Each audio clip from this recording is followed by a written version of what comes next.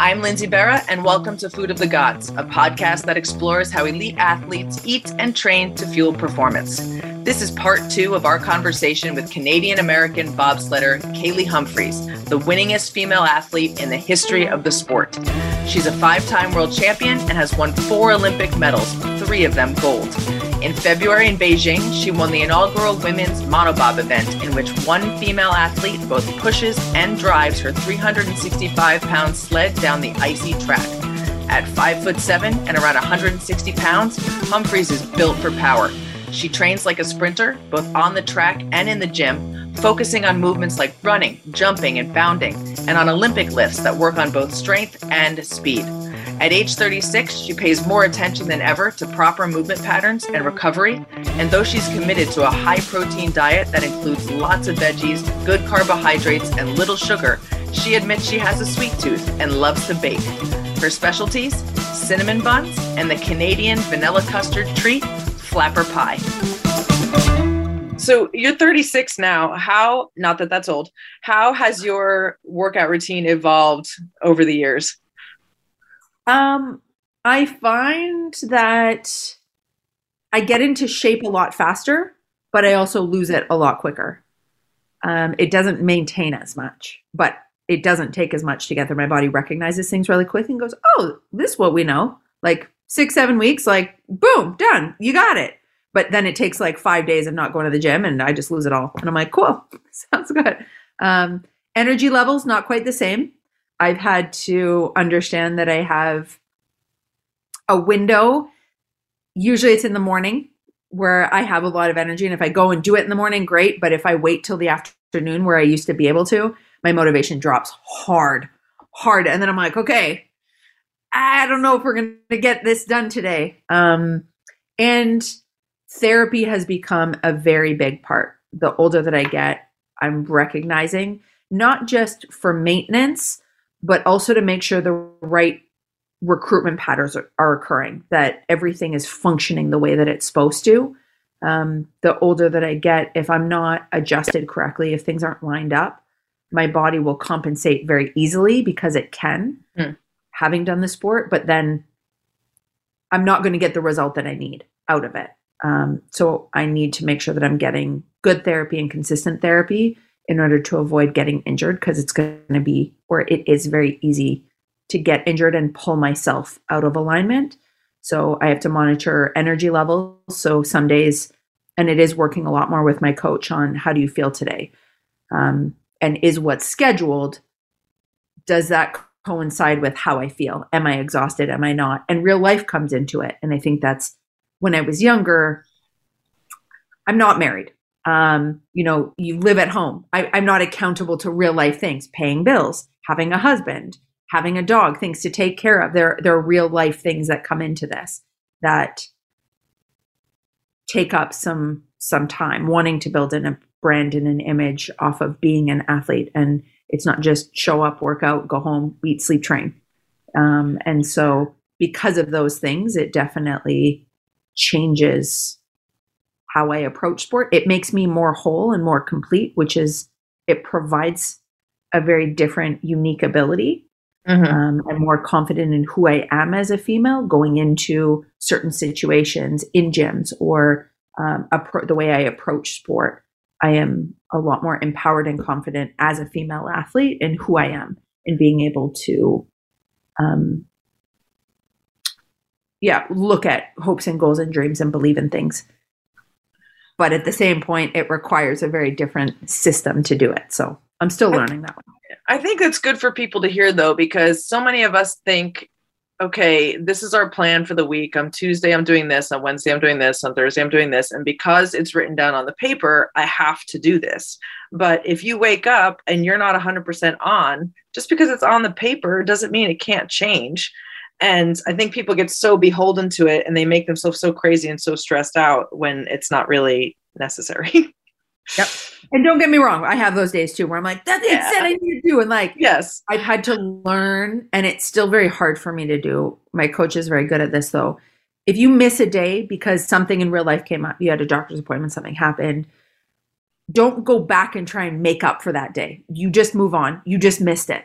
So the next day is the next day for a reason. And if you miss one, you miss one. I have a bad habit of trying to do extra the next day to get in both workouts into one day because I missed one.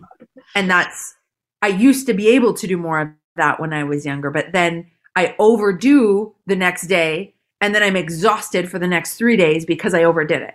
So it's very much understanding and being very realistic with my energy, kind of like a cell phone. You only have so much battery life. And for that week, depending on what's happening, depends on how much I deplete it. So I need to look at things a bit more big picture and trust the program and then trust my body that I can get it there by doing different stuff than I used to be able to do when I was a kid. The exercises are the same, but it just is looking at it a slightly different way. You mentioned that you have to have these sessions with the physical therapist to make sure your movement patterns are solid. Are there any other things that you do for recovery that just keep your body feeling good? Anything you can't live without now? Hot, cold. Cold baths. I hate them, but they work miracles on my body just with inflammation. And I think with as much training that I do, / the older that I get, I find I can get inflamed very quickly. And so I used to be able just to sit in the cold for like 10 minutes.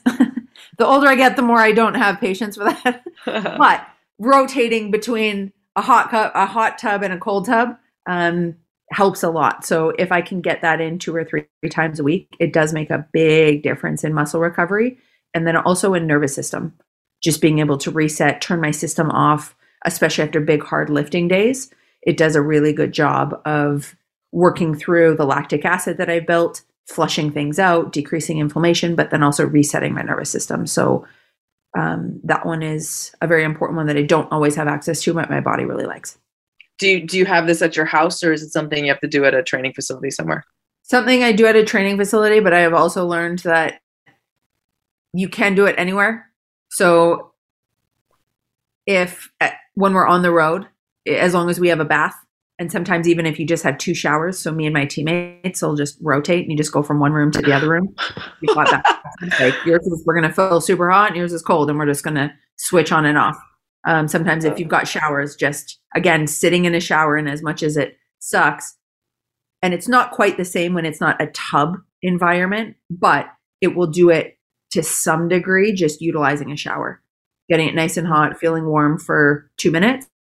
And then for 1 minute, just blasting it freezing cold and it'll take your breath away a bit, but trying to just let whatever is super sore, whether it be upper body, lower body, whole body, just have that cold water kind of shock your system and shrink everything down. And then obviously everything expands with the hot and shrinks with the cold, and just creating that flushing action. Yeah, it's a huge kick to the lymphatic system, like moving everything around. It's crazy.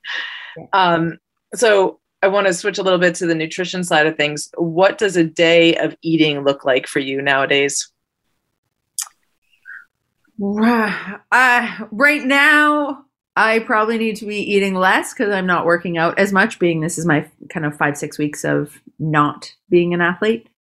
I also have a bad habit of not doing that. So generally, though, on average, I eat about 2,300 to 2,500 calories a day.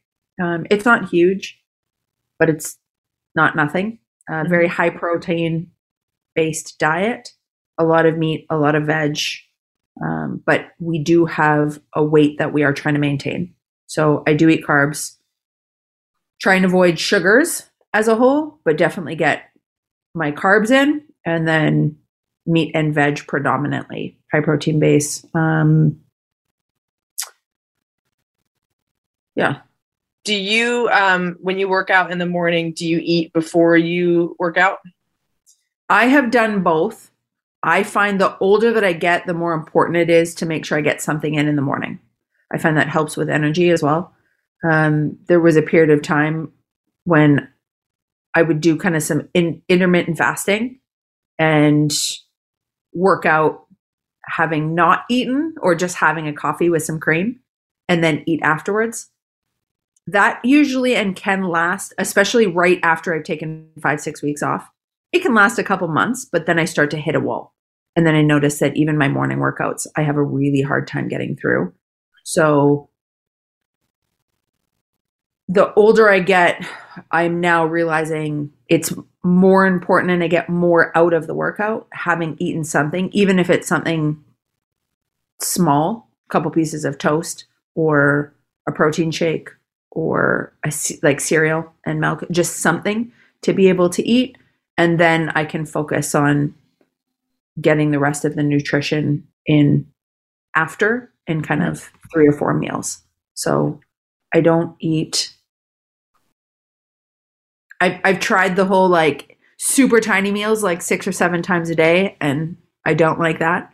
My body doesn't like that. So I usually eat 3 good meals and make them decent size to get everything in with a protein shake in between. And then usually in my protein shake, I have fruit in that as well, just for the extra carbs. I was going to ask what you eat as your like pre-game, pre-race, pre-workout meal, but you just mentioned like the toast or a shake. Is it more important for you before you're going to expend a lot of effort to have the protein or the carbohydrate?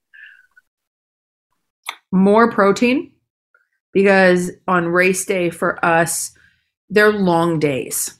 So I need something that is going to sustain me long term, and carbs burn off pretty quickly. So on race days themselves, make sure I get the protein in. So I've got something to be able to utilize longer periods of time. Race days, a lot of it's just eating what I get nervous. So it's hard to eat. So making sure I get something in and then having access. So I'll bring little applesauces or access to snacks. So if and when I do get hungry, or if I feel like I'm starting to hit a wall, or I know between runs, I need something, but I can't eat a huge giant meal and just feel slow and lethargic, then the little applesauce packets or little like fruit snack leather things are really good, just to eat something that I can fuel my system with, give it something to get through until I can eat a huge meal again. I love asking people what they have in those duffel bags, like for the time when they just can't handle it anymore and they need something. The applesauce one is a good idea. I like the peanut butter packets too. Great. Yeah. Peanut butter packets are great, but then you're usually like trying to, and they find the quick sugar of the applesauce is nice. I like the peanut butter and honey ones. So those are also good. And for travel days too, when you know you're going to be out and about and you don't know when you're going to be able to eat, or you're stuck on a plane and you're like, I need something. Like, my body's freaking out right now. So those are good. But are there any particular supplements that you take that really work for you? Yes, I do take supplements. So multivitamins, make sure, especially vitamin D, a multivitamin, calcium, magnesium, fish oils, and then protein, amino acids. And then I have this stuff called Neuron and Neuroff by Optimum EFX that I use on race day. So something that I can literally take a scoop of to turn my nervous system on, and it works great. It doesn't provide jitters or get me all jittery. And then when it comes time to turn it off, or if I'm having trouble sleeping, even in the summer, or if I find that I'm getting really stressed out, then I can use the off, because you can use it whenever, and it just helps turn my system off and my nervous system off, which is sometimes really hard to control. So Neuron and Neuroff is kind of my secret weapon. It's like a focus thing then, just makes you really able to look at the task at hand. 100%. That's interesting. Really like zones in. It's great on race days, but anytime I really need to, they make it so that one comes with like a bit of a stimulant, which gives you the jitters and has maximum caffeine, and then another one that doesn't, but still has and still provides the same focus and ability. So I take that one because I don't like feeling really jittery and jacked. But does it last the whole day? Like if you have a race day, a long day that has multiple runs, if you take it before or in the morning or wherever, does it last the whole day? Not the whole day. It will last a couple hours. So I'll take it about 45 minutes before I go and race. And then depending on the race or how I'm feeling, it will last 3-4 hours. And then sometimes I'll take another like little half scoop after about 2 hours, just to make sure I'm really on before the next run, if we have a long break between run 1 to run 2. But for lifting and stuff, on days when I'm exhausted and I know, okay, today's a really heavy day and motivation's low, I'll take a scoop, like a pre-workout, basically. And then it'll last my whole session. So, and then as soon as we're done, then I take the off to try and turn it off and make sure that nervous system is off so that it starts recovering before I need to really tax it again. That's cool. If you have a cheat day, what does that look like? More sugar and sweets and treats. I like baked goods. So pies, pancakes, French toast. I'm not a big chocolate person, but I love chips, salty things, and then baked goods. So a cheat day is pancakes or French toast in the morning. Afternoons. Oh, anything. Really. Fried chicken. Yum. Tons of sushi, which again, my cheat days are more built around the desserts. The meals themselves, especially with bobsled, I don't have to be the most careful. It's mostly moderation. So I can eat a lot of what I want. It's just in what amounts and what quantities in the meals. And then I can't drink the pops. I can't have the desserts or the sweets as much. So my cheat days are more built around, I get dessert today, which is then usually me eating a whole pie. How often does that happen? How often do you give yourself a cheat day? Yeah, usually like twice a week. There you go. Probably more than you're supposed to, but and again, I don't really have cheat days. I have a cheat meal. Okay. Usually that cheat meal does me good for the next couple of days where I'm like, oh, okay, I need to like rein it in a bit. And then I'm good for like 3, 4, 5 days. And then I'll get like a really sweet tooth or craving where I'm like, I need like a strawberry rhubarb pie, or I need to have, like a dessert or a baked good. I love pies. Or I don't get them as often. I literally will have them probably twice a year. And it's usually in this 5 weeks that I have off because then I just don't really care and just drop everything. But Slurpees from 7-Eleven. Oh my God, I forgot about Slurpees. The best. It's frozen sugar water, like not healthy for you at all. But man, are they so good. So again, I limit those in the winter, or like once I start training, I don't get them at all because there's zero nutritional value. But in this like 5-6 weeks, I'm like, that's so funny. I haven't thought about Slurpees in like 30 years, but when I was a kid, there was a 7-Eleven about a 2-mile bike ride from my house. And it was like a rite of passage for your parents to allow you as like a 7-year-old to ride your bike to the 7-Eleven to get a Slurpee. And in retrospect, at least I was riding my bike there. But wow, I haven't thought about Slurpees in a million years. That's really funny. Just the plain Coke Slurpee. I don't like all the sweet flavors, just the Coca-Cola flavored Slurpee. Or the Dr. Pepper one. Those are my. Wow. If you have such a sweet tooth, do you bake yourself? I do. I'm actually good at baking. The problem is then I eat it. So I try not to. But do you have a specialty? My mom taught me how to make, it's a family recipe. It's called flapper pie. It's like this vanilla custard pie. So I'm very good at that, or cinnamon buns. I do them all by hand with the dough, make the dough. They usually take me like 5-6 hours to do, but those two are my go-tos. That sounds fantastic. Or banana bread. Healthy, very healthy. Bananas. I usually try and cut down on the sugar, so it's not as much sugar in the banana bread. Try and make it a little more healthy. I don't use all of what's required because I don't think you need it, especially if you freeze the bananas before, it makes them sweeter. So then you don't need to as much. But that is such a good trick. I do that for my smoothies too. I let the bananas get really ripe and then peel them and stick them in the freezer. And they are so sweet. It's amazing. I don't know why no one told me that ahead of time. Yeah, that's great. So what are your bobsled goals for 2022?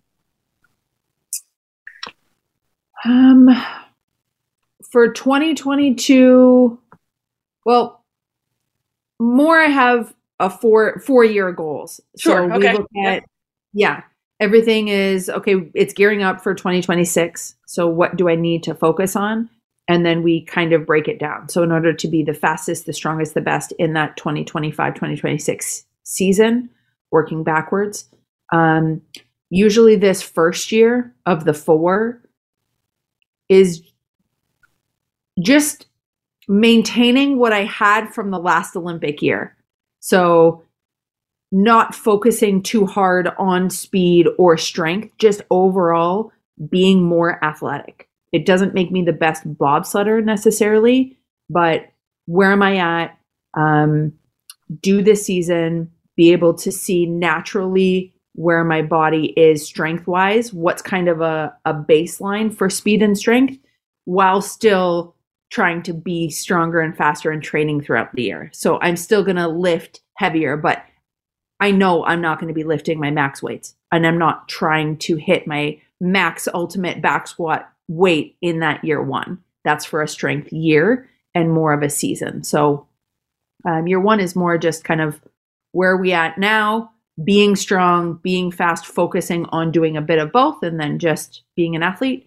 Year 2, we usually focus more on strength for that year. So I'll do a lot more strength-based exercises, trying to get super, super strong in that year while still being explosive, still working on speed, but there's more of a strength component to the entire summer. Year 3, there's a bit more of a speed component where I'm trying to maintain the strength that I've built, but then bring in the speed to it. So we do a lot more sprinting than lifting, but maintaining the lifts that I've got. And then year 4, obviously trying to have it all come together. And then year 4, we focus a lot more on jumping, on bounding, on being explosive. So we've really built up strength and maintained it. We've now built up speed.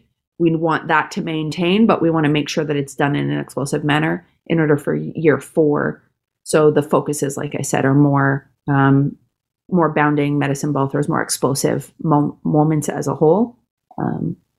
But then within that, then you have your little tiny goals for the year and what we want to. So you're really looking at the 4-year block of the Olympics as how you kind of plan out your training. What about things like World Championships and World Cup races? Do you look at those more as training for the Olympic Games then? No, they're still very much, you try and maximize those events as they come up, the World Cups, the World Championships, but you do so understanding that where you want to be the best is in 2026. I want to win World Championships. I have the ability to. I've done it. So I'm still training to be the best in that year, but understanding that there's a bigger goal. So if and when I'm not lifting the strongest I've ever lifted, or I'm not sprinting the fastest, I still go out and try 110% to be the best that I can be and win a worlds. But I can't beat myself up over it if I'm not the fastest athlete or I'm not the strongest at that point. We try and bring it all together for that year because you still have to perform each and every year, but there is a bigger focus and we maintain focus on that. And when I was younger, I used to be able to focus more on the individual races in the World Championships and then just see where we're at in the Olympics. But as I get older, again, we have to keep the focus on the things that really matter and then get through. And again, that sounds bad, get through the World Championships, like get through the things that get me to the Olympic Games. So we utilize those, yes, as training and as racing, but not from, it's not like you use them to train. There's still a performance element and I still need to perform there, but I can't get caught up in just one aspect of that race. So if I'm not the strongest or the fastest, depending on the focus of that year, then I have to rely heavily on my driving skill or on the things we did focus on in that year in order to still win. And then we go into the next year. Okay, the focus is on speed or strength. Okay, really maximize this so that I can still win and then bring in the other elements as well. And then hopefully it all comes together, come to games, and you're the best athlete that you can be. I want to ask you just specifically about training for monobob, where you were you had to push, you had to drive, you had to brake all on your own. Was the approach that much different than going with a team? Did you like taking on all of those duties for yourself and having everything really be in your own hands, or did you miss the team aspect?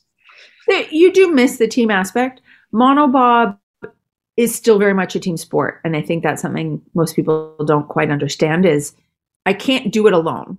So although I have to physically push the sled, drive the sled, brake the sled by myself, getting the sled to the start line, I can't do that on my own. The sled only weighs 10 pounds less than a 2-man, and it's the same size. So getting the sled off of the track at the bottom and onto a truck, I can't do that by myself. I need my teammates. Preparing the equipment for race day, polishing runners, all of the prep for it, it's too much for one person to do. So I do miss, and it is nice in 2-man to share those moments with somebody when you do cross the finish line. There is something very special about knowing that you were able to push, drive, and brake, and that you were the best. But there is also something very special about doing it with another person and knowing that you're not the sole reason, and that when you win together, or if you lose together, and that there is that like team camaraderie and commitment piece. So they are very different, and they do serve very different feelings for me. Will you do both going forward, or will you focus on one over the other? No, I'll do both. I will do both. And then hopefully, and we'll see, I don't think it'll happen within this 4 years, but I'll continue to fight for it. Ideally, I would love to see men do mono and women get the opportunity to do 4-man, that the sport will grow and provide 3 opportunities for all genders. That's what I would really like to see, because the hard part about mono is the girls work very hard to help. And by adding the monobob event, it takes some of the 2-man training away.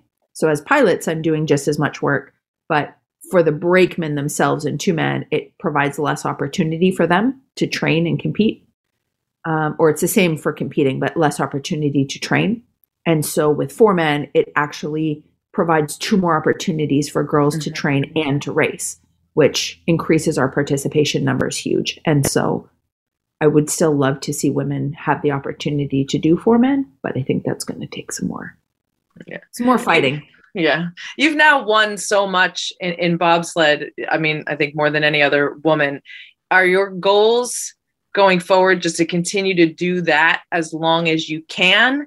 And then also how much of your goals surrounding bobsled are to do things like open up opportunities for more folks to compete?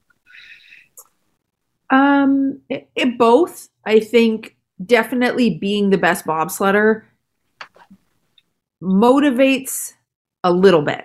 But I've done that. I've been that. I am that. Being the most successful, and right now I'm the only female in Olympic history to have won 2 gold medals for 2 different countries. So I've had periods within my career where I have been the best. I am the best. And it does self-servingly, it does selfishly feel really nice. At the same point, there is still something missing, and that I want to create a better spot, and I have the opportunities, and I recognize I'm here because of the women that came before me that fought so hard in the 80s and the 90s and the early 2000s to get bobsled into the Olympics. And I want future athletes to have greater opportunities because I fought for them to be able to do it, even if I can't be a part of it. And I think that's what makes the monobob event so special for me is for 8 years, I fought for equal medal opportunity for women. And so to be able to then participate at a games in something I started, I began the emails with, hey, this is unfair. How do we create more opportunity? Brought other girls in. Hey, let's show them this is what we can do, to then see the fruits of my labor. That was cool. Do I think that's going to continue? Probably not, but I will continue to fight and break down those barriers so that women, long after I'm gone, have greater opportunities and have, the option. And even men in our sport have the option to race more and to do more events. So some days it's motivating to try and be the best in the world, knowing it's hard. And I have stiff competition, and other women are so badass in our sport, which is very cool to me, that they're making it very difficult for me to be the very best. And then some days knowing I'm doing and standing up or challenging status quo for greater opportunity for others, that motivates me to stick around and to be the best, because I know that I have a voice, I have a say, and because of what I've accomplished, I can create change. And because of some of the stuff I've gone through, I am a much stronger, more confident athlete, and it's going to take somebody of this stature and caliber to challenge the status quo. And I want to be able to do that, even if I don't get to see the benefits, just to know that I gave back. Because, like I said, women before me gave a lot for me to be here, and I want other women to also have that opportunity, and other athletes to also have that opportunity. And that's also something that was very important to me when I stood up to abuse and harassment, and why I left Team Canada. Was it was important for me to put myself in a safe environment, but it was also important for me to stand up to a bullying and abuse and harassment and create awareness, so that other people don't 10, 20, 30 years down the line find themselves going, I wish somebody said something, or had I known this, or other women aren't affected by it like I was, because I saw how I got treated and the way other women got treated, and nobody was saying anything. And it killed me inside to know a future young female might get treated this way, or might not be believed or protected, no matter how hard she screams and yells. And that's not okay if I could have done something about that. So I want to make sport a better place as a whole. And I needed to be able to stand up and say something. Well, I hope that the next Olympics, you'll be 39 or 40, and then the one after that, maybe 43 or 44. I hope you're competing. The only way I'll go to the next one, if Salt Lake City gets 2030, I know they're planning on betting. If they get 2030, I might, we'll see. We'll see how 2026 goes. I might be persuaded to stay around for that one, just because it would be a home Olympics, which would be super cool to be a part of for Team USA. But at the same point, I have goals within real life. My husband and I want to start a family, and I don't have to choose, which is fantastic. I don't believe in having to choose, but I also don't know how I'm going to feel once we start a family and being home. And I don't know, as I continue on with the sport, I know I'll go to 2026, but after 2026, am I going to want to continue even? Am I still having fun in the sport? Am I still competitive? So I'm very much leaving it open after 2026. Right now, that'll probably be the end. But we'll see. Who knows? Well, I wish you the best of luck with all of it. And I thank you very much for coming and chatting with me. Of course. Thanks for having me. Thank you so much. Thanks so much to Kaylee for joining us on Food of the Gods. Be sure to follow her on Instagram at Kaylee Humphreys, and on Twitter at @BobsledKaylee, as she embarks on the long road of training for the 2026 Winter Olympics in Italy. Until next time, for more information on Food of the Gods, or to download other episodes, visit us at foodofthegodspodcast.com or wherever you listen to podcasts. You can also follow us on Instagram at foodofthegodspod, or email us at foodofthegodspodcast@gmail.com. Food of the Gods is a Digitant podcast production.